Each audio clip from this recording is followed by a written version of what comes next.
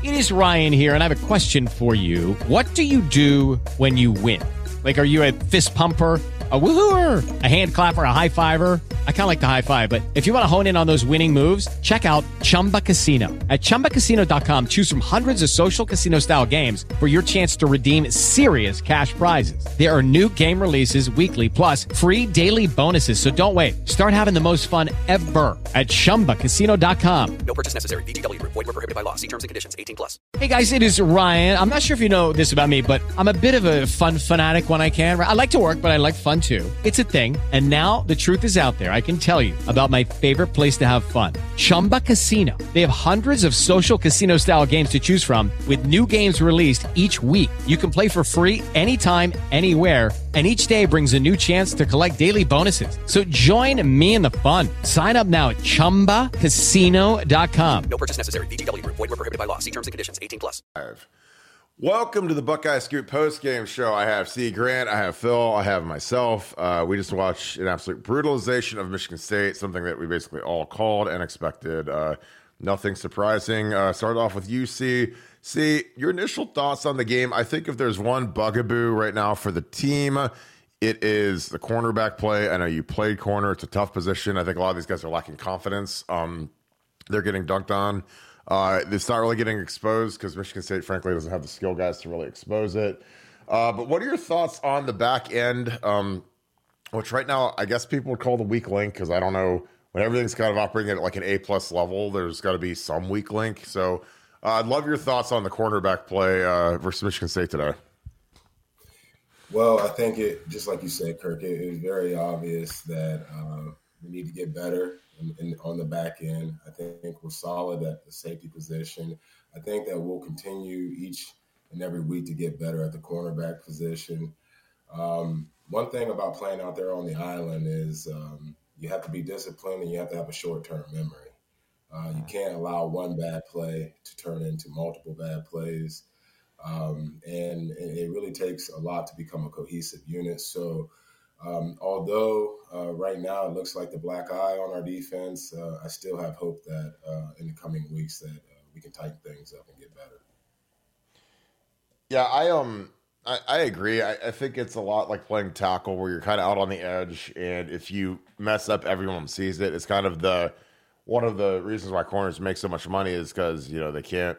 They're when you give up a touchdown, everyone says, like, if you're a defensive tackle and you get pancaked, most people don't notice it. They don't see that. Most of common fans. But yeah, when you're out at corner, man, it's a tough spot. Phil, what were your thoughts on the game script? I mean, we did the game stream live. It was a blast, the party. What were your thoughts on the initial, on the reaction? Second half we took off, but what did you think of the rest of the game after we logged off? Obviously, I know what you're feeling after the first half, but give me your thoughts on the second half. It kind of went as expected. I think sort of flipped into cruise control for the second half. They really couldn't stop the offense. You got to see some of the younger guys get in.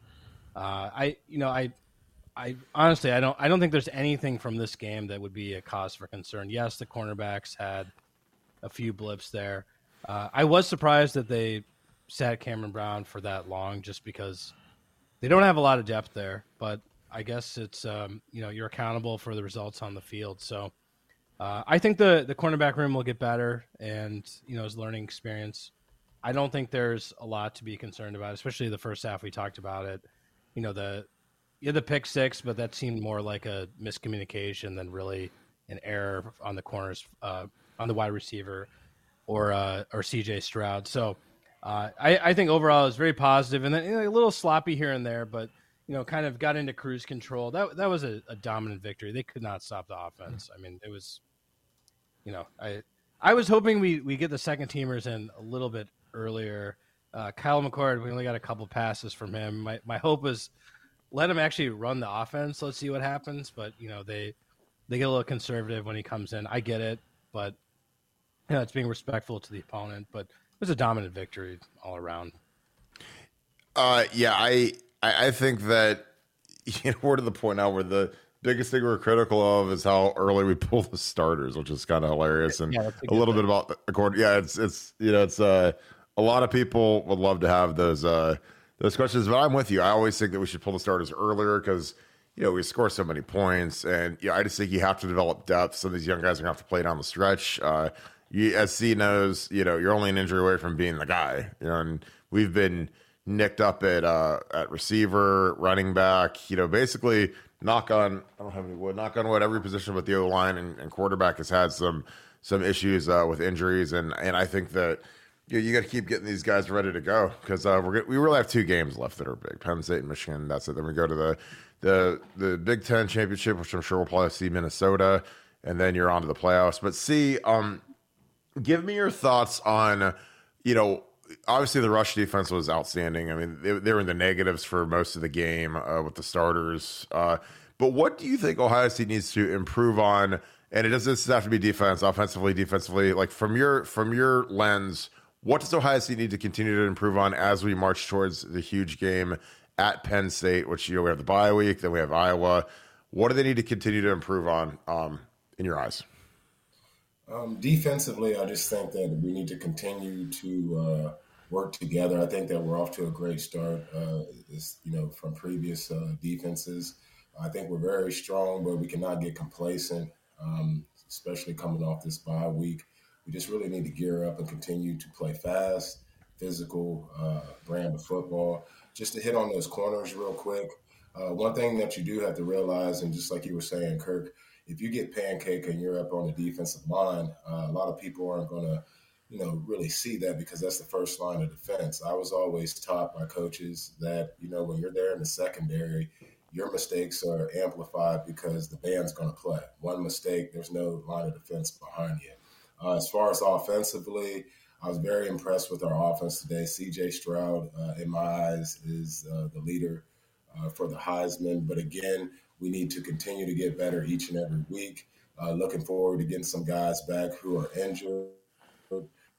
I think will help us out a lot. But I was impressed with Xavier, who came in and stepped in as the backup running back today since mine was out. And I think that we showed our depth on that end. Phil, like you said, when a guy like Kyle McCord gets into the game, I understand that we're trying to be respectful, but, reps and running that offense in a way that a starter would want to run it is going to be big. That's what I want to see, yeah. Down the line. I mean, to look away from getting hurt, the next guy's up, and you don't want to learn, when all the bullets are flying like that. So I just think that we just need to stay not be complacent, and continue to work on our craft. That was the first big road game for us too. Yeah, and I totally agree. Phil, who are you giving your helmet stickers to this week? Obviously, some standouts. Travion was outstanding, 19 carries, 118 yards, the touchdown. I mean, C.J. Stroud, another magnificent performance as he marches towards the Heisman Trophy. 21 for 26, 361, 6 touchdowns. That one bad pick, but that's going to happen sometimes. Just another exceptional outing. Emeka 5 for 143, Marvin 7 for 131, 3 touchdowns. Really just a yeoman's work by the entire team. But who gets your helmet stickers? Hand 3 of them out, and then I'll go to you. See the same question. Okay. Look, it seems like we're doing the same thing every week. I feel like you have to give CJ one of the stickers, right? 6 touchdowns, 361 yards. Give CJ a sticker. I think for the receivers, I actually wouldn't pick Igbuka. I thought Marvin Harrison Jr. and CJ had a few amazing plays together. I mean, CJ dropped a few dimes right in there. So I would probably give one to Marvin Harrison Jr. On the defense, yeah, that's tough. I mean, it seems like Mike Hall was back to being incredibly disruptive. He was getting in there a lot. So I'd probably give it to Mike Hall, but it was nice to see some of the. I honestly was a little surprised. I thought that they were going to go right to Dallin Hayden, as the first running back in, and Xavier Johnson, who had been playing more receiver. They actually went to him first, so that was a little surprising. It shows how much they trust him. I don't think he's your typical walk on. Like that's probably a guy that everyone on the team sees as like a scholarship player, can do it all. So that was cool to see. So I don't know if I give him a sticker, but I was happy to see that he was getting some carries and making a difference in different ways than we might have expected. Usually it's like within special teams, right? Yeah, I agree. I thought Mike Hall gets one of my helmet stickers. I thought the tackles did a great job. Again, Dewan gave up his first sack of the year. I thought he could have been better on the play where he gave it up, and then the very next play he sat and used his hands and absolutely killed a guy. Knocked him off his feet with a great jam. I thought obviously the line when you get 614 yards and average 5 yards a carry against Michigan State on the road, I think it's exceptional. But the story to me is the defensive line. We gave up 7 yards on the ground on 20 carries. So I mean that's like, that's. And you know what? I totally underscored your point because I didn't point out any offensive linemen. We're saying like, we're used to it. Yeah, like the O-line, I just like went right over the O-line, went to like the skill positions, right? And those guys. The fact that we didn't notice them should tell you everything you need to know. So probably should throw out some Buckeye stickers there as well.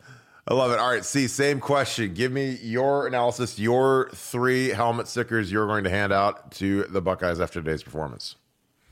Like Phil was saying, I'm definitely going to go with C.J. Stroud. He gets one. Marvin Harrison Jr. gets one. And then defensively, I'm going to give one to the front 7, just like you were saying, stopping the run, being dominant. I think that, we're moving in the right direction. Another guy that I think of who could have been or who could have got a helmet sticker is also Henderson. If I'm not mistaken, he had over 100 yards rushing before halftime. And so those would be my 3 right there, Kirk. I love that. It's just been a crazy year. We go from Mayan having a first-team All-American type of week last week to not having him available. I believe he got his knee scoped, which, again, you're in for Michigan State. You got a bye week, get him ready for really Penn State. I mean, I think that the crazy thing about how soft the schedule is and how bad the Big Ten is, especially offensively, is like, do you play Jackson Smith and Jigba versus Iowa, or do you give him that extra full week to get ready for Penn State? I mean, personally, he's preseason number 1 receiver in the country, him or Jordan Addison, and we don't miss him. I hate to say that, but it's like, right, you might be 7 points though.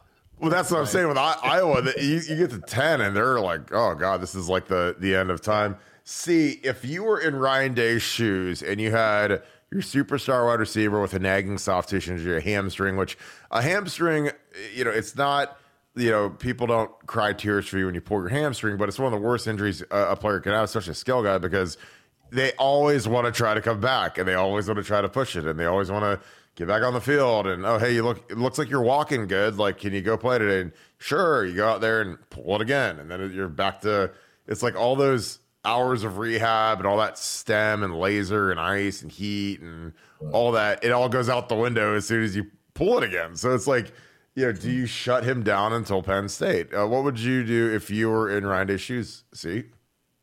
Just like you were saying with those hamstring injuries, as long as you're walking and jogging, they may fool you, mentally and be like, okay, I'm okay. But as soon as you go and burst, so I think it's a touchy situation. I think that he has to have great communication with his wideout, see how he feels. I'm kind of mixed on this because, after being out for so long, I think it would be good to get in the game, maybe for a certain percentage of the game just to kind of see where you're at with it. But, the way that we're rolling right now and younger guys and other guys have stepped up, it may be best just to hold him out because I think what we don't want to see is him come back too early, re-injure it, and then we don't have him down the line. Just like you said, we still have guys on the schedule like Penn State and that team up north. So I think it's a touch and feel situation. Have great communication. Whatever Coach Ryan Day decides, I think that we'll be fine either way.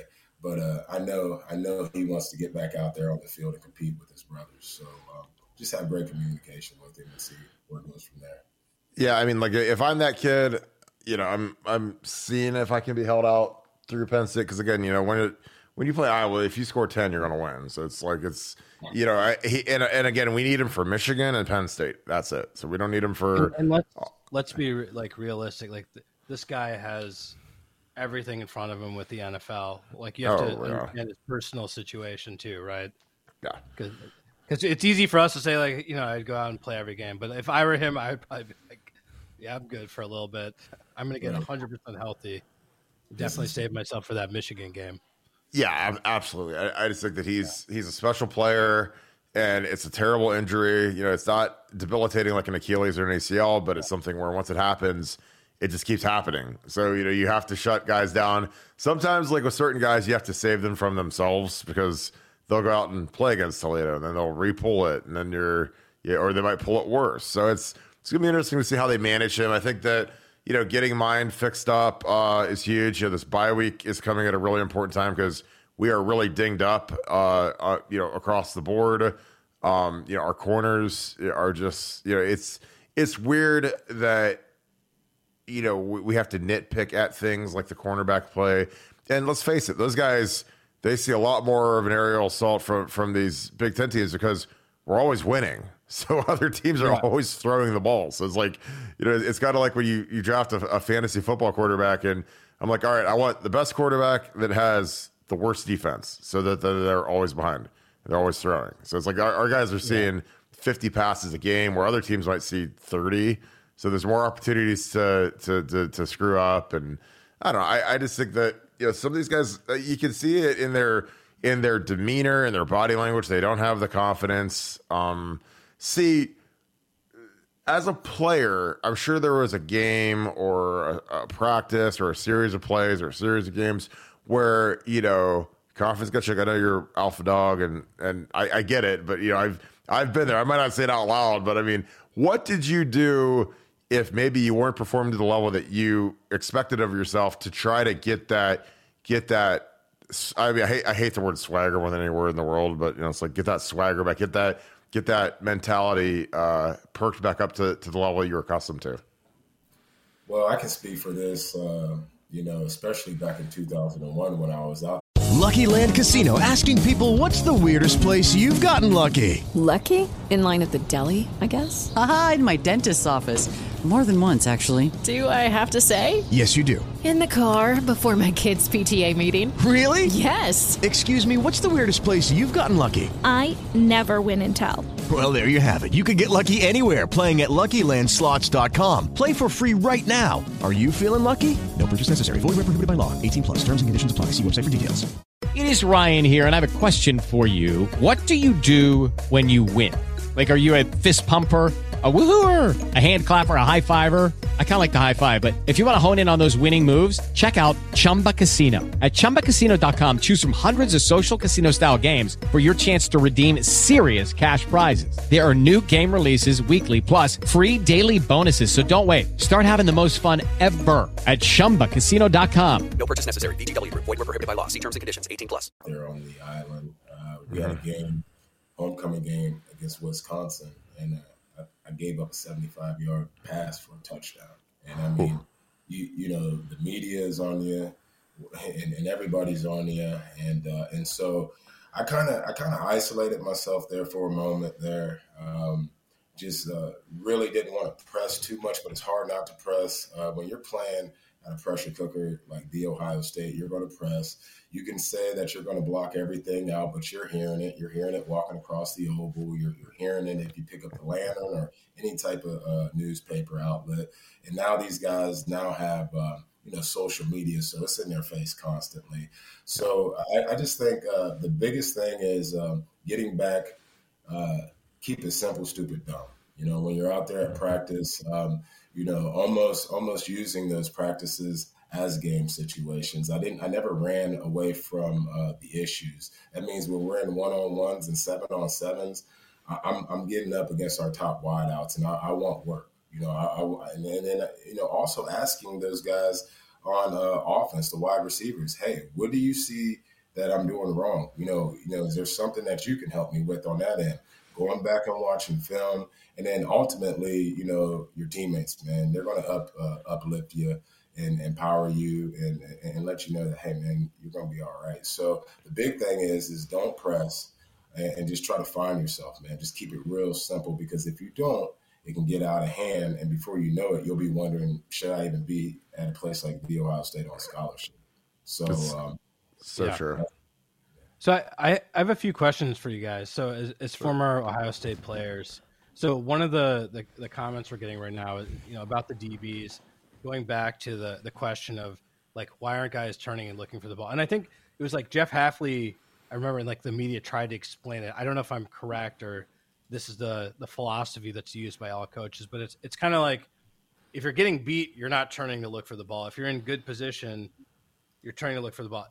Is that correct? And like, did you see anything wrong with what the DBs were doing, or were they actually following the correct philosophy? And maybe they're getting beat, so they're not turning to look because they got to try and catch up with their man. I guess the thoughts on that, because it's a big, like a lot of Ohio State fans are always like, why don't our DBs look for the ball? And I know there's like a reason behind that. So maybe you guys obviously could explain it. The way it was explained to me, and Phil, I think you're right. When you are getting beat, there's no time to look back. You're trying to recover and get caught up with the wide receiver. The one thing that you want to do, and that was always coached to do, is get position on the wide receiver and then turn your head and look back. Also, if you are getting beat, for the most part, wide receivers' eyes get real big when that ball is in the air. And you try to time it up to where they put their hands out and, try to break their forearms if you can, to try to, disrupt the pass play. But I think you're right. If you're getting beat constantly, you're going to be in recovery mode, and that's not always going to fare well for us. So I think right now is just getting good body position, and you really can't play the ball until you have that man covered up. So we just need to do a better job on that end and making sure that we're in good position. Yeah, that's good. So other question I had for both of you. So we're coming up on the bye week. This team is pretty nicked up with like a lot of different injuries. So how did you guys handle practice during the bye? Like, is it just shells, or are you guys doing walkthroughs? Like, or do you have like a full practice each day? Like, how does that handled, and does it sort of adjust depending on the team's health? Like, what is that going to look like, you think, for this team? See, you take that one, because I know what my answer would be, but I'd love to hear your answer as a player and if you were coaching. Well, I think it's tough going into the bye week, especially when you're coming off of great momentum. You don't want to lose that momentum that you have. I've had coaches say, "Hey, we're gonna keep it business as usual through the week." Of course, the guys who are dinged up, you're going to use the majority of that bye week to get healthy. But for the most part, you do not want to get to a point to where you're lackluster in any type of way, shape, or form. I believe on one of the bye weeks, I can remember, even when it was, we tried to have an extra day of hitting for the guys who were healthy, because we were on a rise and wanted to keep that edge to ourselves. But bye weeks are tricky. Bye weeks are very tricky. I was very impressed the way that we came out and won today, because, when you're thinking about the bye week, Kirk and I had talked about this before, your mind is, some of these young guys, it's their first time away from home, whether it's California, Texas, Florida, or even, somewhere within the States. So you're kind of yearning to go home, get a home-cooked meal and whatnot. But to answer your question, I just think that, with the guys nicked up this year, let's focus on making sure that we recover, get these guys back healthy, and keep pushing. Yeah, I think that's a great question, Phil. And I think it completely depends upon how good's the team doing. Because I've been on teams when we caught a bye week when we were 3-3, and I was on a team, when we were undefeated, or we had the one loss to Texas in 2005. So I think it totally depends on if the team's good. If the team's good, you could probably lay off the starters. I think that it's a good time to put the screws to the young guys that haven't played, because frankly, they need to scrimmage. And I think that's always a smart thing to do is get them some good versus good reps. Scrimmage them at the end of each practice. Let the older guys go in. Throw them a bone. Just have them do some conditioning with Mick. Do some running, whatever, some light running. But I think it's important to really develop the young guys that aren't playing right now and have them go good versus good. I mean, you could have Devin Brown, in a red jersey live, scrimmage, see how he does. I just, it's a time to develop that bottom of the roster, the guys that aren't playing, maybe some of the older guys that you want to get a really good hard look at to see if they're going to make jump into the portal after the season. See if, hey, maybe you should kind of nudge him towards the portal, because the roster management has never been more important than it is now, and you've never had more options and varieties than you do right now. Because with the one one-time transfer where anyone can transfer in, every one of those scholarships is much more valuable, because you can push kids out, you can bring in some impact kids, especially at positions like corner and tackle. And I'm sure Mark D'Antoni is watching every game possible to try and find us some more corners. Any spots where we look a little soft in the depth chart, I think that he's going to be aggressively pursuing kids. And this is part of big league football. I mean, you look at Alabama; they're just kicked off against A&M, and they're starting tailbacks from Georgia Tech, and they have a tackle from Vanderbilt, and that's the new wave in college football. And we have to be aggressive at shopping for kids in the offseason. So I think some of these third and fourth year guys that haven't played, or they're not in the 2 deep, they got to get a good hard look at them this week in the bye week, practice them hard, and see if they really have a future here, or if they're somebody that might need to level down and go elsewhere. Like, I mean, there's no shame in that. I mean, Max Ray went to Colorado. He took a medical red shirt, so now he's a GA at Toledo. Ryan Jacoby is playing for Pittsburgh at tackle. Again, there's no shame in that, because these kids, they need to go play. I mean, hell, Joe Burrow did it, and he became the number one pick in the draft. So these kids want to be NFL players. They got to get on the field. And frankly, some of them aren't quite Ohio State material. So I think this is a good week to get some good evaluations on some of these, especially the trenches, some of these O-linemen and D-linemen. You really got to see if they're up to snuff. And, when you switch out your coordinator and you switch out your O-line coach, it ain't the guy that recruited you anymore. So he has no loyalty to you, and it's going to be interesting to see what these guys end up doing from there. Hey, I think that's a great point that you made too. Getting the 2 deep and the younger guys and guys who have been around 3 or 4 years. It's almost like bowl practice, how you go about it there. And the one thing that you did hit on again is that this has always been big business, but it is even bigger now with the portal out there and the pressure of making the playoffs. So this is a big week for everyone across the board, and just looking forward to seeing how we're going to handle it and how we're going to come off of the bye week. Great question, Phil. You've been rapid firing them all day. So yeah, what else you got in there?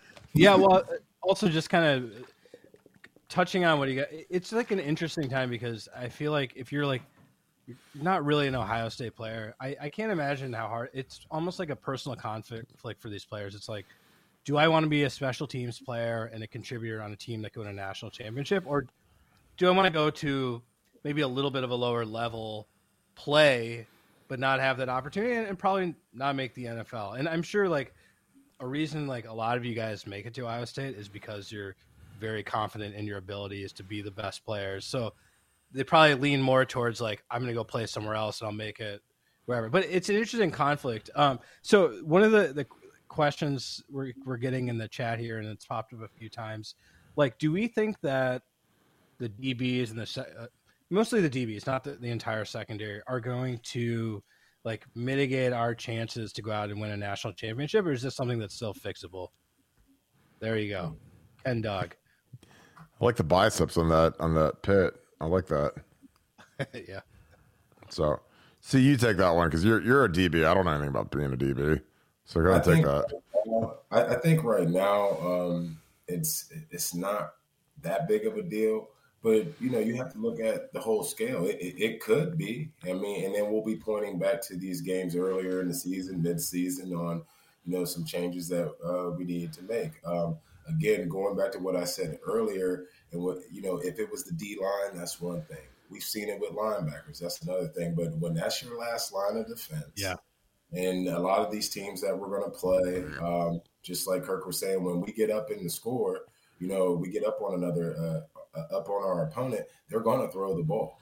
And when we get a team at some point who is more, on our level, I do think that it could hurt us. So, it is something that we do need to take care of right now. And it's going to be tough, because tough decisions are going to be made. I mean, we saw it today with Brown sitting down for a long period of time. Yeah. And I think a little bit of that is, the lack of confidence in the secondary. And I'm sure those coaches are getting the pressure too. We're talking about it. They're hearing about it too. And they're going through it each and every day. Hey, what do we need to do? Because down the road, as things get tougher, even in the playoffs, you do not want that to be our Achilles heel. So it is something that needs addressed as soon as possible. But do you think, like, to your exact point, that this is maybe exacerbated by the fact that we're always like jumping out to a big lead on these teams, so they have to throw the ball. So it's like, it's a math. Eventually they're gonna get a few through. So it looks worse. But if we were in like a real, nail biter back and forth where it's more balanced, they're not trailing by, 35 points, it might not seem like as much of an issue. Well, if we're getting uncomfortable and uptight in these types of games, I don't think that it's going to get any better when we're in, say a 21-14 game or 21-17. The big thing that, I don't think that we need to like over worry about it right now, but it is something that needs addressed. I mean, at any point in time, a team can decide to throw the ball. And right now, if we're talking about we're shaking on the back end, anybody else left on our schedule is talking about that. Teams from the SEC who think that they may see us down the road, that's what they're going to go after. So it's something that we can't hide. We can't hide guys back there on the back end. We're going to have to step up. And the big thing is, when you're getting those opportunities, there's one or two ways you can look at it out there at corner. Oh, please don't throw my way. Or you can be a dog and say, hey, I know they're going to throw the ball. Money time. I'm about to go get a pick. So we need more guys to step up, find that inner dog in them and say, all right, I wish you would throw it my way. I'm going to take that ball and give it back to C.J. Stroud, and you guys are going to be in trouble. So we just need to find out who's who in the back end, and we need some dogs to step up immediately. See, was there ever a time where you had to kind of fake that bravado and confidence like in your career, or you saw maybe with other guys that were kind of shook on the back end? Because again, some of these guys, our fans are absolutely, hang on, we got another one. We got another one. Oh my God, sit down. What are you doing? Good God. We got another one. So here comes our fourth fearless guy. He's standing. Got to rearrange all these names because of you.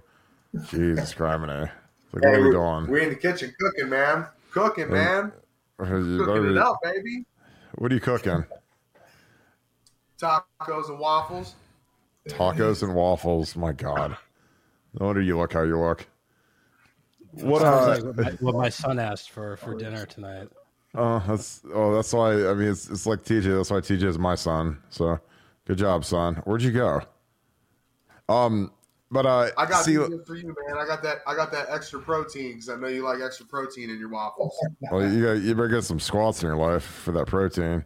You're just gonna be wasting it all. What TJ? I'm gonna get your thoughts real quick on the game since you're late per usual. I just want to know, who would you give your 3 helmet stickers to, and what do you think of the game? I mean, it was a massacre. It's amazing that Mel's making like $90 million for like the next 8 years or something insane. And they look like a program that you think would want to change their coach, but they just cashed out last year. So they're like, I mean, I know they probably can't keep the receipt on that one, but what were your thoughts on the game, TJ? It was a pretty stellar effort by the Buckeyes, but your thoughts. And I didn't see any false starts either, so I'm sure you're probably sad about that.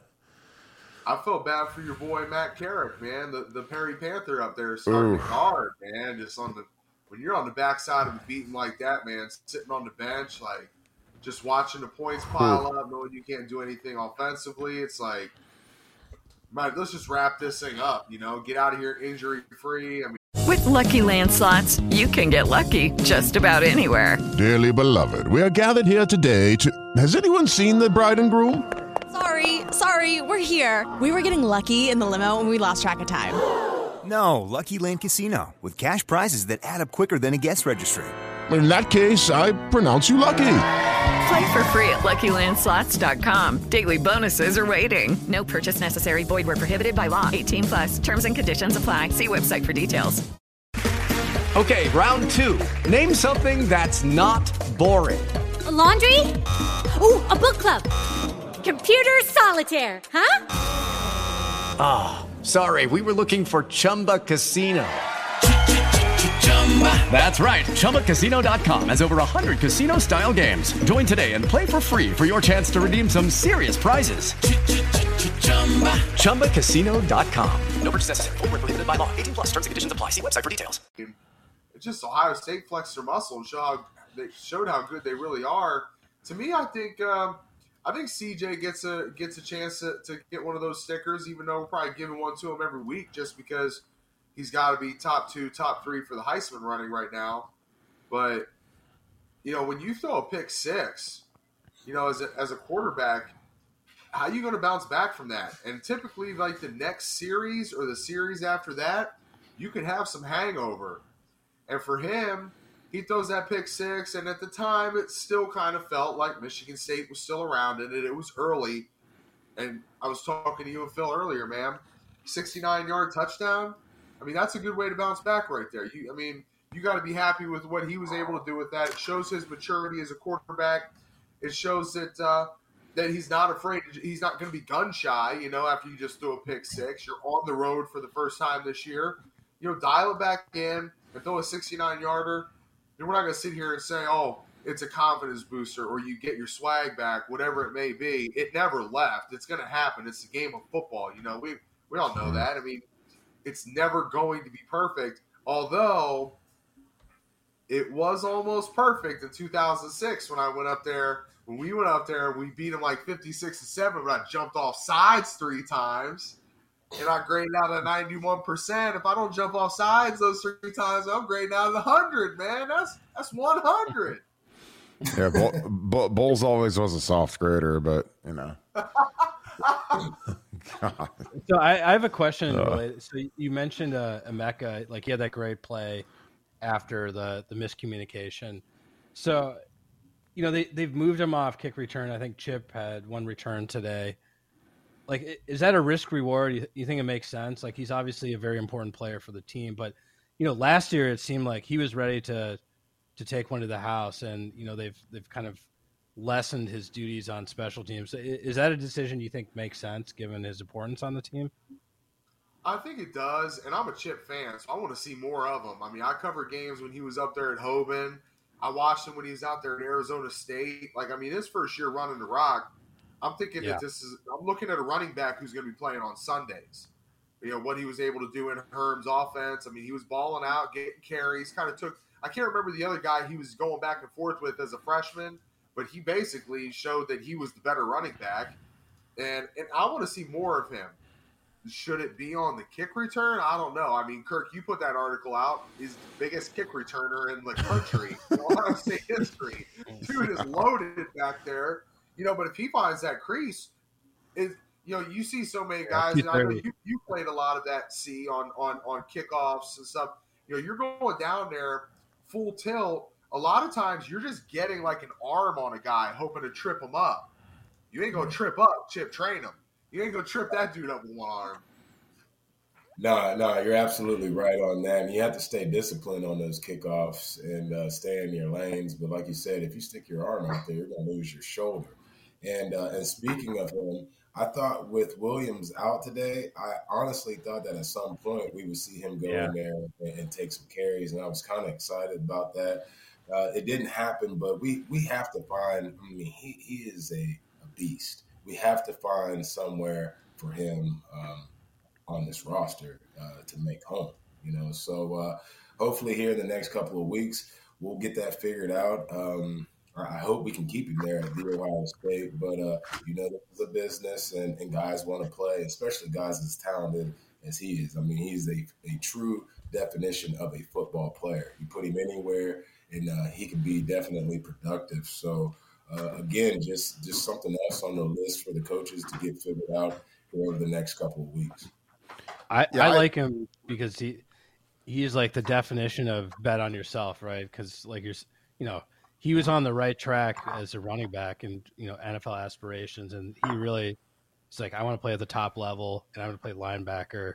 Like, that's a guy I cheer for. Like, that guy's really betting on himself. There it is. Yeah, I honestly, I don't want to say the word disappointment, but of all the guys that I've been surprised that hasn't found a role on the team, he's probably right at the top of the list, because I thought coming in that he would be a guy that could use as a blitzer, maybe give one of our top two. It's hard when we only play 2 linebackers now instead of the old 3. We play 3 safeties, but I figured he'd be more of a factor somewhere. And again, like when we had this rash of running back injuries, I'm like, well, put him in at running back, make him the number 2 running back behind Trey today. Just give him a role, because again, I know. See, you're tight with Hoban. Obviously, your son goes there, but I don't know how this kid sticks if he doesn't start contributing. I mean, he went from being a starting running back to a guy that barely plays, and I don't know what the disconnect is. And again, I'm not in on that. He was black stripe this year, wasn't he? Well, yeah, because he's already a veteran. He's already a guy that played and started, and I get it.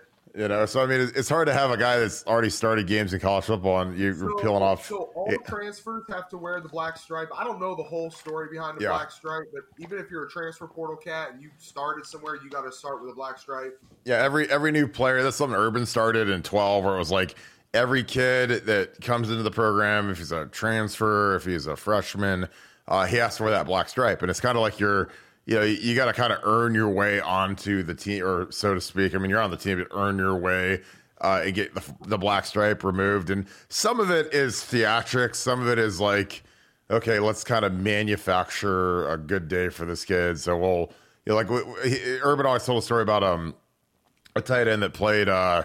He played. I think it was Cornelius Ingram, played for the Gators, and he was kind of having a rough go at it in the spring. And Urban's like, well, here's the deal. We're going to kind of manufacture like a good shot in the arm for this kid. He was an older kid. He scored a touchdown against us in 06, but they basically formulated it where he told Charlie Strong, hey, call this coverage, this blitz, and we're going to run this route, and he'll be just wide ass open in the corner of the end zone. And it happened, and he caught it, and it was at the end of the scrimmage, and they won the scrimmage. And that's kind of how football works sometimes. I know people don't believe that, but like, if you're trying to manufacture something good like that, I mean, now the kid's still got to run the route and catch the ball, but they ran the perfect coverage against the perfect coverage beater, and and then he became like a captain and draft pick and all that. But sometimes, like who didn't score a touchdown against us in 06 for Florida? Everybody did. Tebow scored against us on that. I know. Yeah.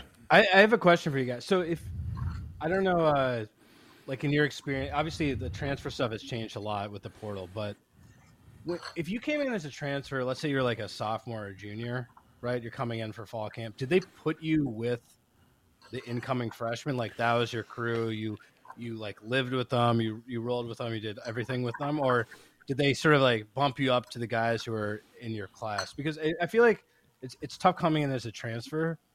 So I just wonder how do they structure that? Like Kirk and I was picking at him during our live chat today about some of the behind the scenes stuff. It's another thing that like you don't really get info on, but I would imagine it can be tough for a guy who's supposed to be a junior and then they throw you in with all like the the 17-year-olds. Like this is your group. Right? They're smart about that. I mean, once a kid has been around for a few years, like they're not going to make him go back and like be a freshman and live in the dorms and all that. He automatically gets in, and that was kind of how it was with for instance, Dante Whitner was in my recruiting class, and Dante graduated early, came in in January, right after the national championship game, did 6 a.m. conditioning. So he, despite being in the same class as me, had already been separated, and he was already out of the dorms because he lived in the dorms basically like a year early because he graduated early. So he didn't have to live in the dorms when they were there. What's up? Yeah, Maurice Claret did the same thing. Yeah, exactly. Early, and basically, he lived in Smith Tower, and then we all had to go over and live in Morrill. But he was done by the time we all got in there. He was able to get his own place. I mean, sure, that's pretty cool. But see, wouldn't you feel like almost like a babysitter if you're a 21-year-old dude coming in there that you transfer, and now you got to go hang out with the 18-year-olds, man. It's like, man, I ain't holding nobody's hands, wiping nobody's butt. No, I'm with you on that. I mean, I played over 20 years ago, so it was a lot different, but I do remember Maurice coming in early. And just even as an older veteran guy, it gives you an earlier opportunity to get to know that person. So when the rest of the freshman class came in over the summer, we felt like we had already, created and built a bond with Maurice. I mean, he had been there through winter conditioning, spring ball, and so he was almost like a sophomore. Now on the flip end, the only guy I can really think of is maybe Chris Vance, who came in as a junior. Now I don't believe they made him, Coach Tress. I don't believe Coach Tress made him stay in the dorm or whatnot. But I do believe that is. I think it would be tough to transfer into a new location, and you already have stats, and at another place, and then kind of be looked at as a 17 and 18-year-old. I just think it's all about handling the individual. I mean, and those individuals who are coming into the Ohio State have to understand, what the standard is and what's going to be laid out for them. While they're in that transfer portal, maybe that's something that they talk about. Hey, when you come here, we're gonna start you off at this level, and I don't think there's anything wrong with earning your stripes. The Ohio State is it's a different type of place, and just because you can gather up stats somewhere else, when you walk through that door, nobody's handing you over their position, and nobody cares about all that. It's a whole nother world. So you just kind of get in there and get in the mix and kind of see where you fit in. And what we're seeing with guys even this year, it may be hard to find a place, So Kirk, do you think that you should be fast-tracked to the front of the line if you came in and you played a year at Arizona State? Oh, absolutely.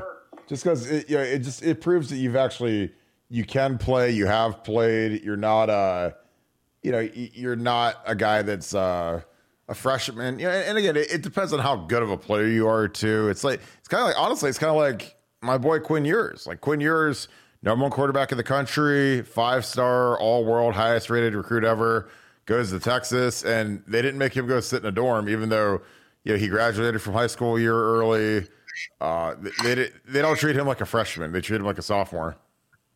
Well, Kirk, I think on that too, it goes back to Quinn isn't going to stand for that. A guy who leaves high school early to come to the Ohio State and be in that quarterback room that he was in with, Kyle McCord, CJ and the rest of the guys, he's a very confident individual. So I'm sure when he hit that portal and he talked to Texas, they knew what they were getting and he knew what he was getting into. And going back and being a freshman again, I mean, the guy left his senior year of high school to come and get involved with college football. So different strokes for different folks. I think that's something that needs to be discussed prior to, committing yourself to a new university. Hey, this is how I like to be handled. Are you bringing me in here to be a young guy? Or are you bringing me in here to help? Hey, don't let Quinn fool you, man. He wanted his mama to do his laundry. That's all it was. Quinn? He wanted mama to drive up to Austin to do his laundry. He wanted some of that baked ziti from home. Baked ziti. I mean, Austin's not exactly right down the street from Dallas, but I mean, I just think that the deal he got and Steve Sarkisian developed him is something that turned out well. I mean, he was shredding Bama. I think they beat Bama if he stays in that game, and they absolutely destroyed Oklahoma. So we're gonna go around the country a little bit. How stunned are you guys by the dramatic fall of Oklahoma, losing 49-0 a year ago with Lincoln Riley? They were competitive. They're really good. And how do you think that it will signify or it will, impact coaching searches going forward? Because Brent Venables is thought to be one of the best defensive coordinators in the country. And, obviously they got shelled today by Steve Sarkisian. And I really think that there is it's not me being Captain Obvious, but you look at who's getting the big new coaching jobs. It's offensive gurus, which, it's Lincoln Riley, it's Ryan Day, Jim Harbaugh's an offensive guy. These guys are trying to strike it outside of Kirby Smart, who has the best, defensive players in the country on his roster. These guys are all these big hires are offensive guys. It's like that in the NFL too. I'm start with you, C. What are your thoughts on that? And how do you think that'll impact defensive minded, defensive coordinators, as they continue to grow and become head coaches? Well, I do think that, from being an offensive coordinator, from that standpoint, you're brought in to to light that scoreboard up. Defensively, it's up to you to come up with schemes to stop the offense. I think in that Red River rivalry, Venables is not from. He doesn't know that game, and I think when you look at Lincoln Riley, a guy who was an Oklahoma guy, understood how big that game. Hello, it is Ryan, and we could all use an extra bright spot in our day, couldn't we? Just to make up for things like sitting in traffic, doing the dishes, counting your steps, all the mundane stuff. That is why I'm such a big fan of Chumba Casino. Chumba Casino has all your favorite social casino-style games that you can play for free anytime, anywhere with daily bonuses. That should brighten your day a little. Actually, a lot. So sign up now at ChumbaCasino.com. That's ChumbaCasino.com. No purchase necessary. VGW Group. Void where prohibited by law. See terms and conditions. 18+. With the Lucky Land Slots, you can get lucky just about anywhere. This is your captain speaking. We've got clear runway and the weather's fine, but we're just going to circle up here a while and get lucky. No, nothing like that. It's just these cash prizes add up quick. So I suggest you sit back, keep your tray table upright, and start getting lucky. Play for free at LuckyLandSlots.com. Are you feeling lucky? No purchase necessary. Void where prohibited by law. 18+ terms and conditions apply. See website for details. Was for the guys from Texas and Oklahoma. You understand what it means to the fan base and everyone. So it may be a smoother transition versus bringing a guy out of the ACC, in his first, attempt at this. And when I tell you, man, they dropped the ball today. I mean, they got their behinds kicked bad. And I mean, from start to finish. And so, for D coordinators, I mean, and he's not the only guy. I mean, we've seen it at a lot of other schools too, to where their teams are not up to snuff. So I do think that, this is a copycat type of business. And if, we're taking a look at the way things are going as far as offensive coordinators really coming in and shining. Of course, until a defensive coordinator comes and takes over a program and dominates, you're going to have a lot of these top tier schools looking for the next Lincoln Riley or someone, in that form. TJ, what are your thoughts on that? You follow the coaching stuff. To me, it's just kind of sad that Lincoln Riley could just, I get that you're taking the money. You want the more attractive program. But damn, man, they had them flying high, and Lincoln just kind of bailed on all those guys, man. It's almost like he pulled the drain stop on the program where, they're just building up. They're stocking up. Every year they're putting themselves in contention to be in the college football playoffs. And he just, sets his sail out west. And it really just kind of left them high and dry. To me, I guess you can kind of expect or see how a program would fall off, and players are going to be like, okay. How many of his recruits, I follow it close enough on the recruiting trail to know whether did 6, 7, 8, 9 guys, did they flip and say, I'm going to roll and go with coach out to USC? How many of those guys did he say that he even wanted to come out there? Was he looking to do something completely different? I'm with you. I think Venables is a guy that you have to go after. I like his game. I like what he does. Defensively, yeah, it might not be sexy, but just look at our own backyard here, man. Look what Jim Knowles is doing, man. Jim Knowles is kind of changing the trajectory of this team. I've seen this type of offensive production out of Ohio State before, but I haven't seen a defense like this since 2002. Shout out my man C. Willie, But these, I think Jim Knowles brings a credibility, and he's got these guys defensively saying, "Hey, listen, we're going to go out there and we're going to attempt to cover down on Alabama better than we did before because it wasn't very good before." So does it transition well for a defensive guy to be a head coach? I don't really know that. I think C's spot on again. The way the game is now, it's sexy and it's attractive to put up a lot of points. Put your foot down on the gas. That's what Urban did. We played under Coach Tress, and I'm not sure what Coach Coop was like early in your career, C, but, Coach Tress was about winning with class.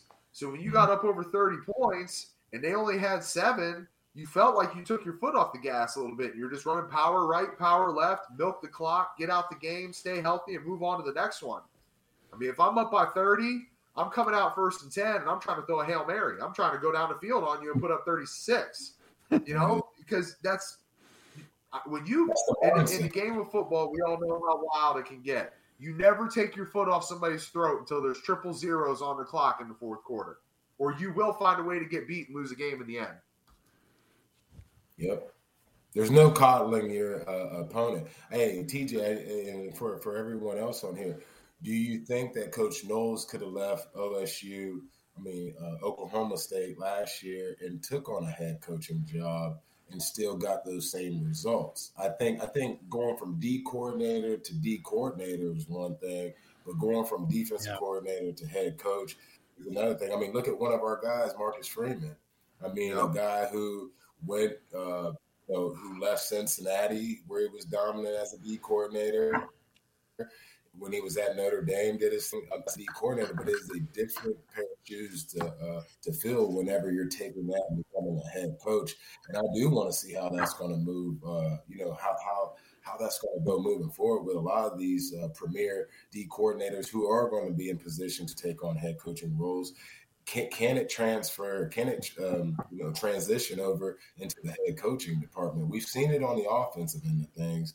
But defensively, it's been a struggle for a lot of these guys who take on that role. And I don't know if it's because they're not calling the plays. Now, you look at a guy like Coach Ryan Day, who was an O coordinator, and now head coach and still calling his plays. I'm sure Lincoln Riley's doing a lot of the same thing. These guys don't, hand that sheet to someone else. They're the head coach and they're still the coordinators. I think, it's a lot different when you're a defensive guy and you're coming in as a head coach, learning that role, and now you're handing that play sheet to someone else to try to emulate you on how even you got that job. So,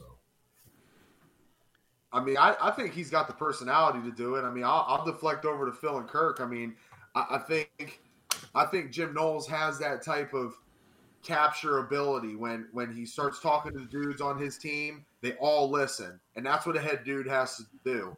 You might be right. Would it be the perfect time for him? Who knows? Go win a national championship or two for Ohio State and see if he doesn't pull some Dino-type stuff and go make that run. Go pop into Cincinnati or go get your own head coaching gig up at Michigan State. You got to credit Dino for the reemergence of Michigan State. Without a doubt, it started with Mark D'Antonio. Yeah, Michigan State was dead in the water prior to him coming in and breathing life into that program. And, I mean, even now with Coach Tucker being there, I mean, you're still going off of the standard that Coach Mark D'Antonio set for Michigan State. I mean, and he's feeling that too. I mean, Coach D'Antonio's records are sitting there in his face too, and this guy has $100 million now. So I think you're right, TJ. I mean, Coach Knowles, whenever he speaks, everyone listens. His defense is definitely listening to him and flying around. And that's the other thing, I really feel with his voice of reason will be in that secondary room before you know it. Yeah, at some point he's going to go in there and say, hey, guys, we got to fix this. And so I'm looking forward to seeing how all this shakes out. Yeah, I think it's interesting. Go ahead, man. You see that smoke rising? It's coming up. Is your house on fire? We ain't good. I'm just trying to keep the smoke detector from going off because they will show up, man. Will they? I'm sure they will. What are you gonna say, Phil? Before we were rudely interrupted by Chef Boyardee. No, I was going to say, I don't think it's like a universal rule. You need an offensive mind to lead a program. I think Luke Fickell obviously comes to mind as like a defensive-minded guy that's done a great job. But it is interesting. Like with Jim Knowles, he comes in, we kind of view him as this like defensive guru, and he's obviously changed things very quickly. It is strange to me that it took him like this long like Steve was saying, he's still a defensive coordinator. He still hasn't made it to like the top level of football as a head coach. But I don't know. I just think like a head coach, there's kind of like two tracks. They're like, you're like the genius of the offense or the defense, and you guys can correct me if I'm wrong, because you obviously know him much more than I would as more of a fan. But the Urban Meyer philosophy, which is more like, I'm the CEO, my job is to install culture and like the effort and everything with it and hire the right people, rather than it's like my job to lead a certain part. So like you can be a defensive minded guy, but I think you have to have that culture and that leadership part of it. It seems like it's harder for the guys on the defensive side to get to the top. Luke Fickell is a great example, but he's still hanging there at Cincinnati, which has turned into a really good program. But it would be interesting to see more guys on the defensive side get those head coaching opportunities. But both in the NFL and in college, it seems like they're going to turn towards those offensive-minded coaches more quickly. I just think that the way the game is skewed now, it's almost impossible to play cornerback. It's almost impossible to not give up 250 yards in the air. I mean, unless you're playing someone who's just putrid like Michigan State. But you look in the NFL, you look at college football, the game's geared toward offense. Athletic directors feel a lot of pressure to fill the stadiums. People like seeing touchdowns. Everybody who's an Ohio State fan obviously loves Ryan Day's offense as opposed to Jim Tressel's offense. Coach Tressel won a national title, running 46 a lot and getting some timely plays from Mike Janglang Jenkins and some of those guys. But, the way we score it now, I mean, it just doesn't – the defense can really let their hair back because they know if they give up a score, we're probably going to put 2 more on the board, and it is what it is. So I think that the way the game is now, I think the Venables thing will be something that'll be real interesting to watch because he was deemed as like a kind of a not a savior hire, but Lincoln Riley left Oklahoma in the middle of the night, went to USC. I think that's an upgrade of a job, especially with Oklahoma going into the SEC and USC joining the Big Ten. I think that's an A-list team coming into the Big Ten. But if I'm an athletic director and I'm looking around at these head coaches and I'm seeing Brett Venables and he was one of the premier defensive guys. He was like a $2.5 million DC at Clemson. And all of a sudden he shows up and, man, they're dropping 49 on a defensive guru. I don't know. I mean, I'm looking for that next young offensive guy, which is why I consistently say that, Brian Hartline is going to be a very hot commodity soon. As soon as he starts calling plays, but he's a dynamic recruiter. He's an offensive wizard. His players love him. He's young. He's got the look. Because again, as dumb as it is, like the look matters. Like people want to have a certain look for their face of their franchise. Yeah, he's like. Why you over here stroking the Glen Oak Golden Eagles ego, man? You don't need to stroke anymore. Not all the Glen Oak guys look at because there's him and Brandon Long, and then there's on one side, and then there's you and Nick Smith on the other side of the spectrum. So it's they passed it on when they got to you. But true story though. When we played Michigan State in 2005, it was I can't remember when it was, but you were in there because I know you missed the 2005 game. And when Brandon Long from Glen Oak came running into the game, Kirk's in the huddle and he's slapping on my thigh pad. Like, look, it's your boy 47 from Glen Oak. He's like, I'm about to whoop his ass. He's terrible. Troy hit him with the Ohio call so we could put the double team on Brandon Long, and we ran this cat out the back of the end zone. Oh God, it was bad, man. I mean, all those other Glen Oak guys other than you weren't really that good.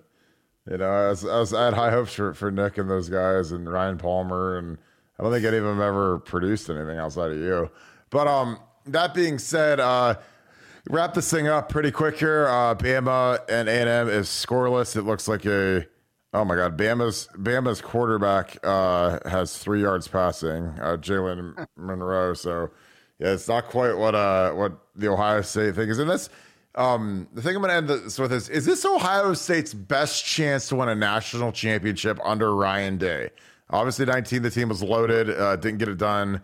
But I mean, it's a combination of the skill, the defensive hire and prowess of Jim Knowles, and just how average everybody else is. I think Georgia's probably number 1 in the country right now.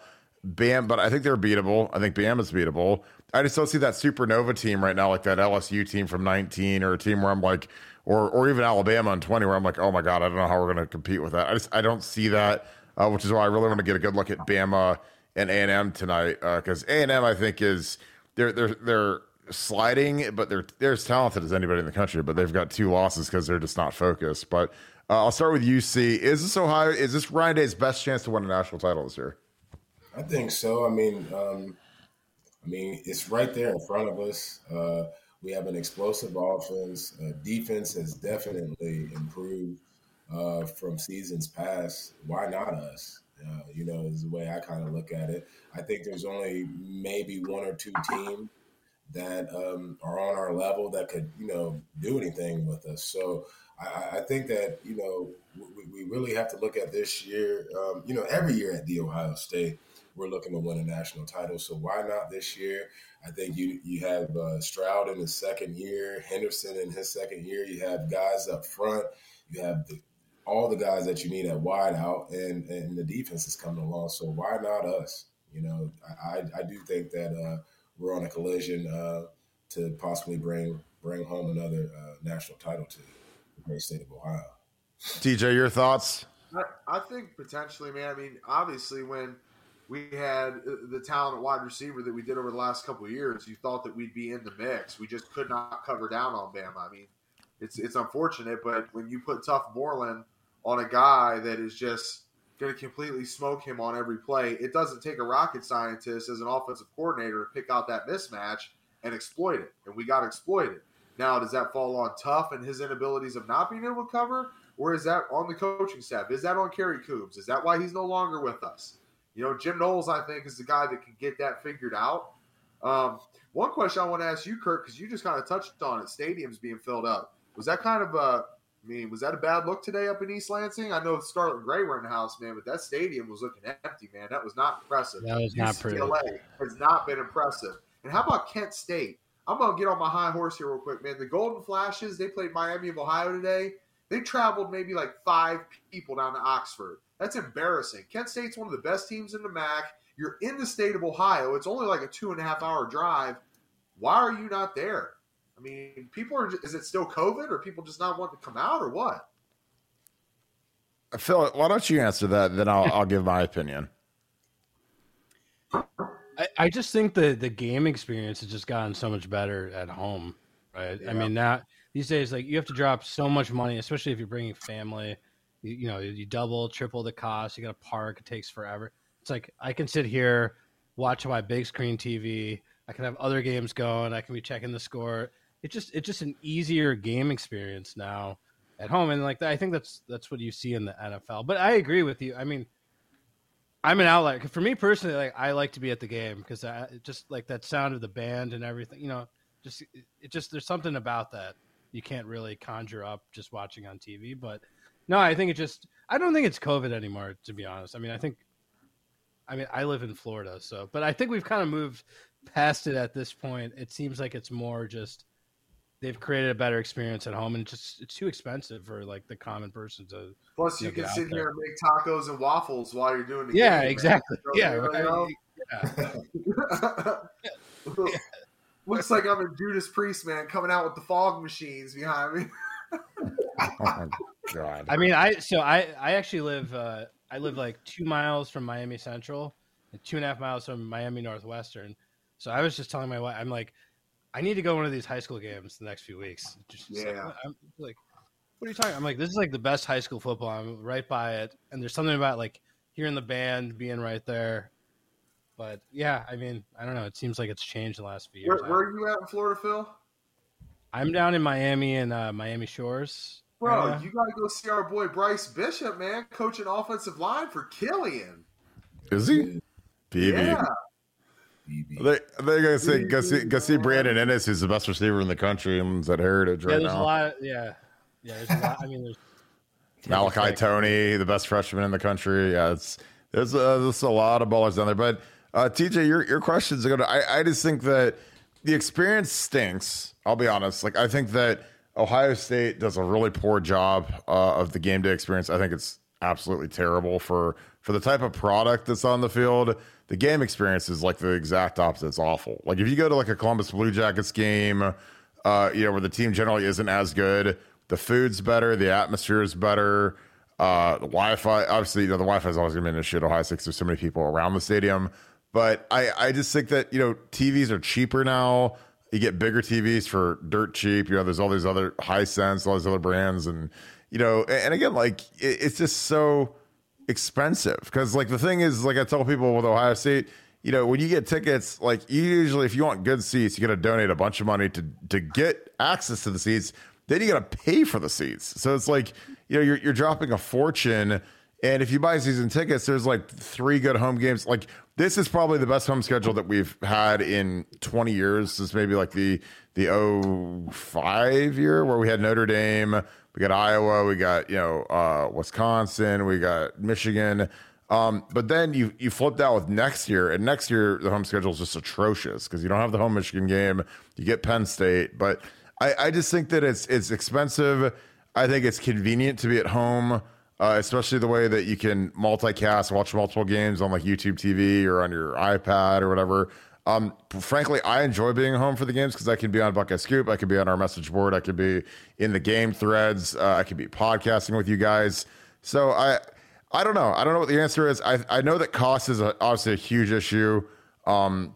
Because it's just gross how expensive sporting events are. And I took my kid to a Blue Jackets game, got him good seats, but I mean, it was every bit of, $600 to go to a, it's just like for a regular season hockey game, I'm like, yeah, that was fun. But like, do I want to do that more than once a year? Probably not. And, with Ohio State, you look at our schedule and I mean, we're playing Arkansas State, Toledo, these like turd teams that nobody wants to watch. And, still like 100,000 in every week. I mean, you can guarantee and set your clock to that every week at Ohio State. You're going to get 100 G's in the stadium.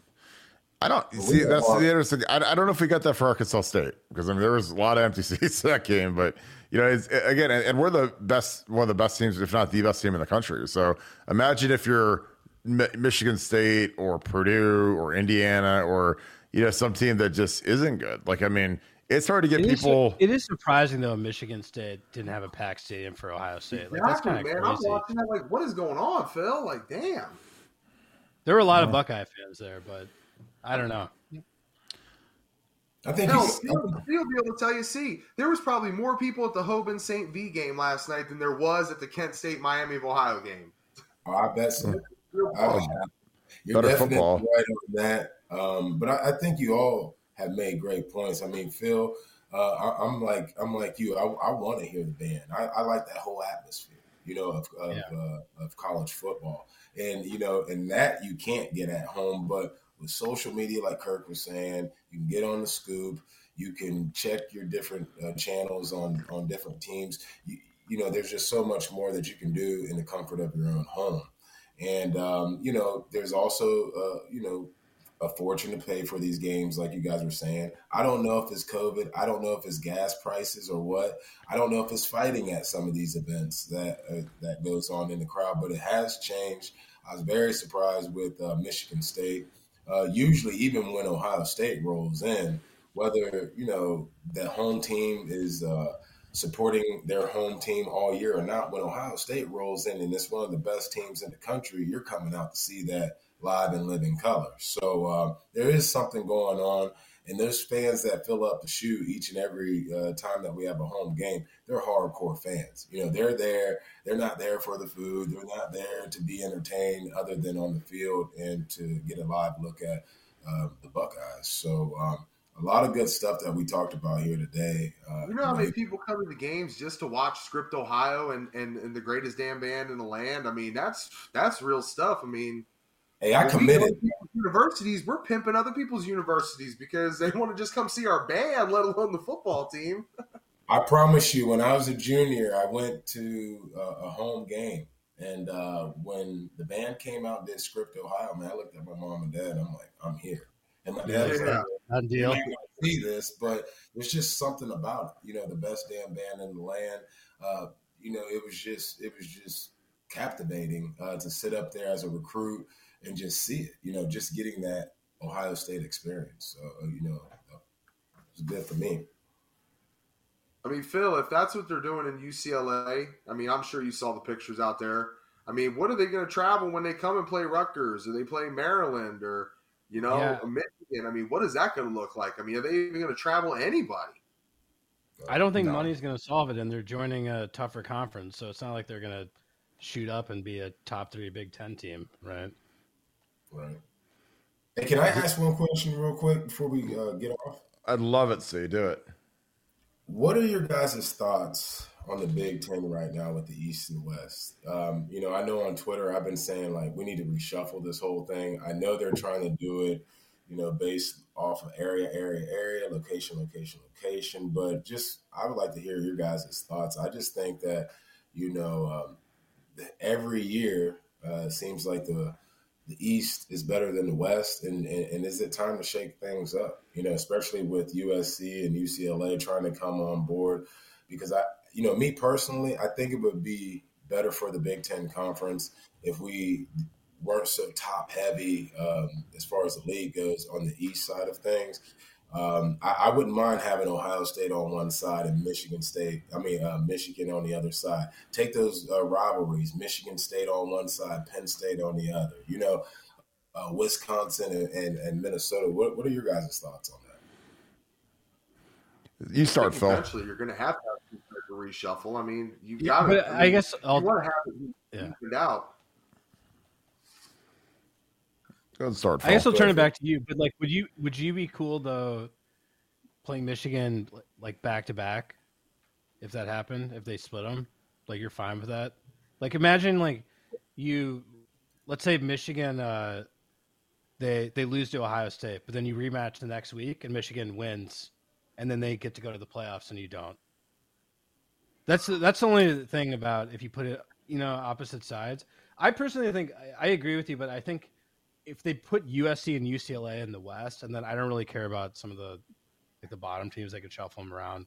I think that'll solve it. But yeah, I agree. I mean, the West hasn't won the Big Ten, right? In how long? Ever? Yeah. So. And I keep thinking about the Michigan Fight song. Doesn't it say champions of the West? Come on, man. They need to get over there on that West side, man. But hey, I think it's good that we got Maryland stepping up. Maryland's playing good ball. I mean, you want to have a little bit of parity inside of it, and I don't know. I mean, it's I think back to 2006, Kirk. I mean, when they wanted us to rematch Michigan in the national championship, even though that would have been 51 days after we beat them in the horseshoe, would you want to? I mean, I can see where a lot of people would say, you know what? What else is better than beating Michigan twice in a row? I mean, that's like Christmas morning, that's right? True. Well, yeah. If you just beat them, do you really want to play them again? I mean, we wanted to play somebody different. We got Florida and we got smoked 41-14. Now we could go back and do it all over again. I'd rather play Michigan. Oh, well, God, yeah. I mean, even from this standpoint, look at the SEC.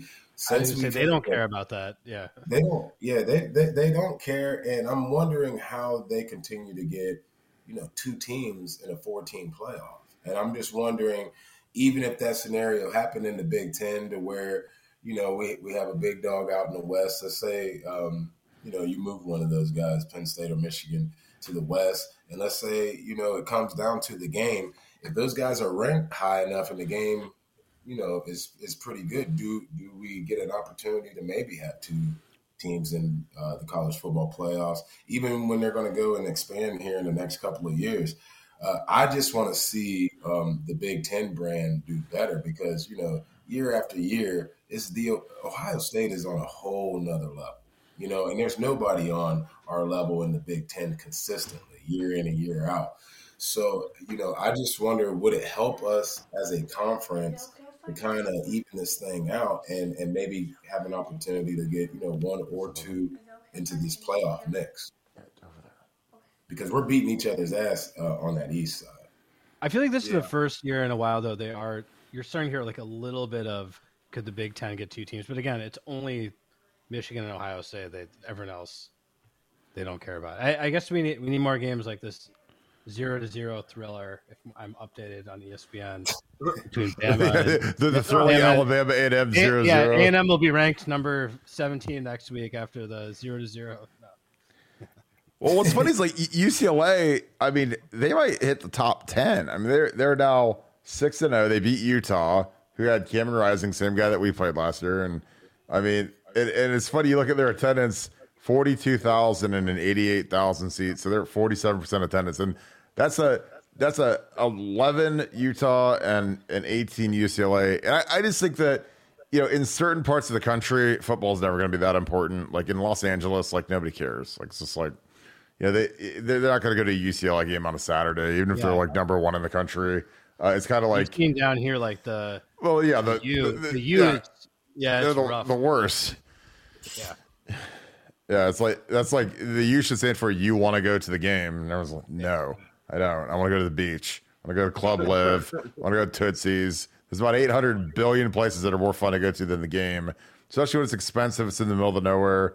They play in in an NFL stadium, which just looks terrible. You know, I mean, they got to build what the U needs to do. Honestly, is build a stadium that's like Minnesota. Well, Minnesota. I don't know if you saw they actually. I saw the renderings. The Yeah, renderings. Yeah, it's sick. You could like pull your yacht up to the stadium, like they have an entrance for the boats to come in. That'll be sick. I don't know if it'll happen, but yeah, that'll be sick when the one guy who likes the U, when they go 2-10 every year, pulls his yacht up, and then you've got 700. When Neville Shapiro pulls up with that turnover chain on, he pulls up his orange jumpsuit. You know, sell it. So check maybe 1, 2, 3. A funny story about Nevin Shapiro.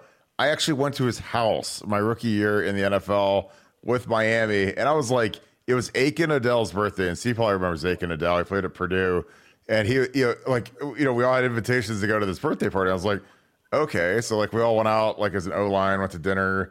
Then we showed up to this party, and it was like, this was like the most like any given Sunday party I've ever seen. I've ever been to in my life. There's like girls that like have body paint of Aiken's like Purdue jersey, his Dolphins jersey, like this is like these like, naked models walking around with body paint on. So that was cool.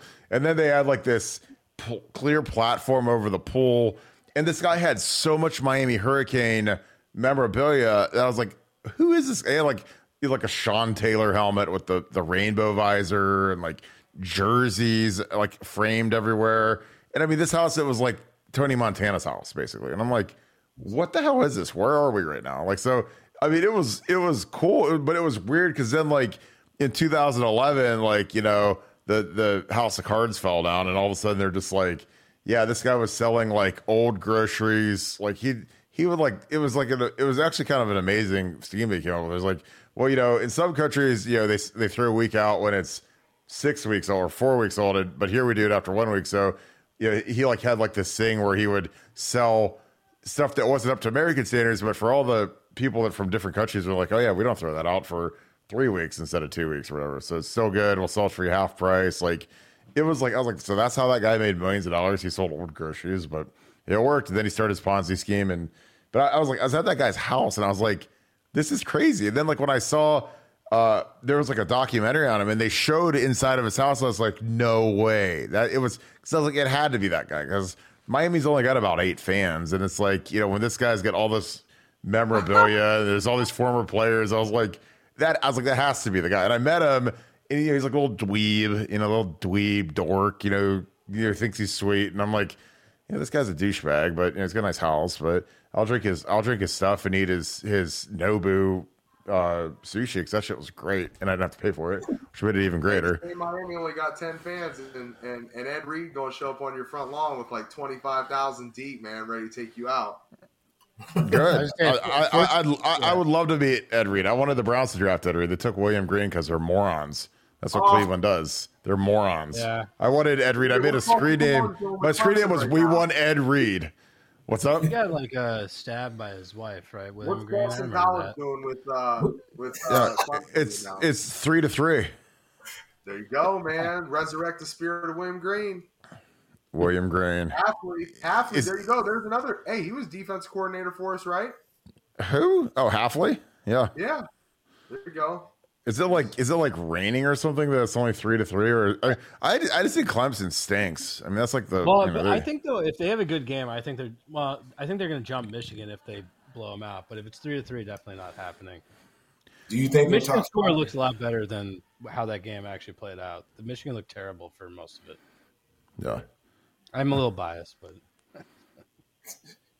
TJ, is this your screen name on here? Are you in our chat right now? Because like, is this you? This guy's screen name is I Love Weed. No. Look at that! I got the Cowboys gear on. I like it.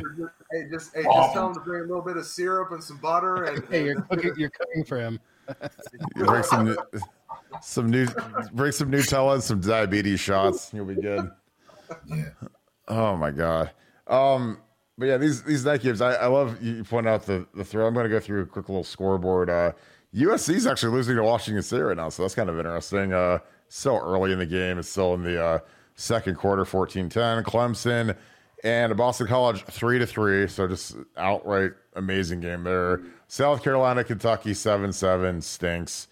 So I don't understand it. I'd love to get your thoughts on this. See, Notre Dame and BYU, two highly religious institutions, are playing in Vegas, which makes no sense. I think it's awesome. I think if I was a player and I had a bye week, I wonder if Notre Dame has a bye week after that, because I wouldn't come home. I'd be like, hey, they'd be like, where's Kirk? I was like, and it's 18-6, which is not a normal score you see. Yeah, it's like a scoregami score. Bama has scored. It is 7-0. Let's see who got on the board for those guys. No Bryce Young. So they got Jalen Monroe, touchdown to Cameron Latu. So tight end. They have 23 yards passing so far, and it's almost halftime. So roll Tide roll. Well, they've got 12 minutes to go in the second. But yeah, it's a decent slate of games. I thought this preseason, I thought this A&M game was going to be the biggest game or one of the biggest games of the year, and then they just completely crapped the bed twice. They're 3-2 now. People want Jimbo. They want his head on a. They want his head on a stick at this point, just because they're projected to be a top 5-ish team, a playoff fringe team, and the App State loss was bad, and then they followed up with another loss, and so that's it'll be real interesting to see if any of these guys end up transferring out some of these young superstars they got. So, all right, we're gonna wrap this thing up. Final thoughts. I'm gonna start with UC. Undefeated team, top 3 in the nation, heading into the bye week. What is, give me 2 good, 2 bad, and what does this team need to get better for before we see the Iowa Hawkeyes? Okay. I would say we definitely need to get better on the back end with our corners. We'll get that situated. And then, with the injuries, we need to get healthy. So we need to tighten up on the back end of our defense, and we need to get the guys who are dinged up and banged up. We need to get those guys healthy. 2 positives, hey, we're undefeated, and we need to just keep this thing going.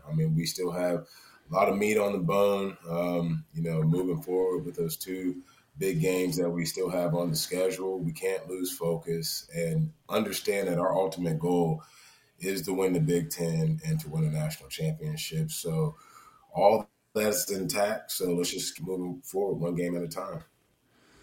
Phil, you next. Yeah, I'm going to have to agree with him for the 2 negatives. But yeah, injuries, got to get healthy. I would agree. Not the whole secondary, just the DBs. Good. It doesn't matter. It seems like we swap out receivers or running backs. Because the O-line is 1, the quarterback is 2, have been amazing. And then to answer your question from earlier, is this our best chance to win a national championship? I would say the 2019 team head-to-head, I would actually take them over this team. However, there's no LSU this year, so I think it is the best chance to win the national championship. Got you, Big Waffle. Shoot, I know what Ed Orgeron's doing if he's on a bye week. Sparkling up. Eddie O making some memories. No, God. One thing I wanted to run back to you, Phil, was you mentioned you can maybe see back there if you want to mix around some different things here in his bye week. I think maybe I'll throw this one out here for C, since I think his boys up there at Hoban, they're on a collision course with the Massillon Tigers, man. I'm hoping in week 16, but I'd like to see Jaden Ballard back there returning some kicks, returning some punts, doing some more stuff. He's got wheels. He's got hands. If he's not necessarily going to fit into the fold as your top 5 wide receiver group when you go empty sets, then let him do something, man. See if this kid can make some plays. He's got the ability in him. He's gotten bigger. He's gotten faster. He's learning the system. So maybe kind of tweak with some things on the special team side of stuff here in this bye week.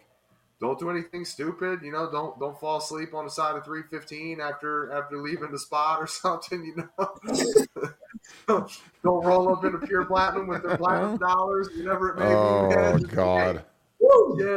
Chill. Flydell. Lay low. Flydell handing out those Monopoly dollars, the Monopoly money. The girl's like, I need to get paid. I got rent due. You can't be paying no Monopoly dollars. Oh God, I'm kind of with you guys. I think that the biggest thing is develop the depth going forward. Kind of in the back of your head, you got to start figuring out the depth chart for next year. I'm sure the coaches don't really care about that, but some of these guys, you're gonna have a lot of guys declare. You're gonna have a really good squad potentially next year, and I think you got to get a really good hard eval on our two backup quarterbacks. I think Devin and Cal McCord both need to get a lot of reps this week, and then the most important aspect of college football is these guys got to hit the road. Some of them are probably going to go out on Wednesday. I imagine Thursday they'll have a skeleton crew kind of running practice. I'd send Brian Hartline out. I would send Justin Fry out. I think that the benefit to having Kevin Wilson on the staff with Justin Fry is he can run the offensive line if need be. If Justin has to go out and see Samson Okunloa and some of these big time tackles that we're trying to bag, I would keep holding up a photo of this depth chart and say, look, our two tackles are going pro. We need a tackle. We need another tackle. So I think it's going to be fascinating to see where these guys end up headed for recruiting. And then these guys just need to kind of recharge and refresh and get their minds right for what's going to be a pretty big stretch run, because I think our two biggest tests are at Happy Valley, which thank God is not at night, and then we got Big Blue coming in November, which obviously we owe them in a major way. So, gentlemen, I appreciate you guys. Watch out for them Terrapins. They're terrible. Get out of here, Maryland. Are you kidding me? Jesus Christ! You try to up our viewers by lying to them. You can't. I mean, you're not going to add any more viewers by lying to them and say that Maryland's going to be good. We're going to beat the mess out of those guys. That's the thing. Is like, I mean, they show up for good, honest opinions. It's like saying, "Oh, watch out for Maryland." It's like we hang 70 on them. Listen, you're one play away, man, from your quarterback going down. So, like you said, hey, if you're playing a team that is showing that they can do something, you better make sure, like you said, run through them backup quarterbacks. Could be next man up, but if you ain't ready, I mean, listen. I never want to put that jinx on anybody, but we've all been around enough football long enough to know that you could be one injury away from your squad looking completely different. I don't care how many great receivers you got. If you can't get them the ball, you just have to always make sure that people stay healthy. This is a game of injuries, man. It happens every week. Every week. Guys got to be ready to step up. That's right. Yeah, Maryland lost to Purdue. Michigan was a 7-point game. Yeah, I mean, it could be decent. They haven't announced the time. Be interesting if that's a 3:30 game. It's in November, so they don't usually do night games, but that'll be an interesting one. You're already getting nervous, man. Damn. I will never be nervous about Maryland. Like Ryan Day scores 70 points like he brushes his teeth against Maryland. I mean, he's doing onside kicks, and after Loxley narked on Chase Young and Chase got suspended for those games. I mean, he was onside kicking up like 60 and like just throwing it deep, and I mean, he was in the words of Denzel in Training Day, he's taxing that ass.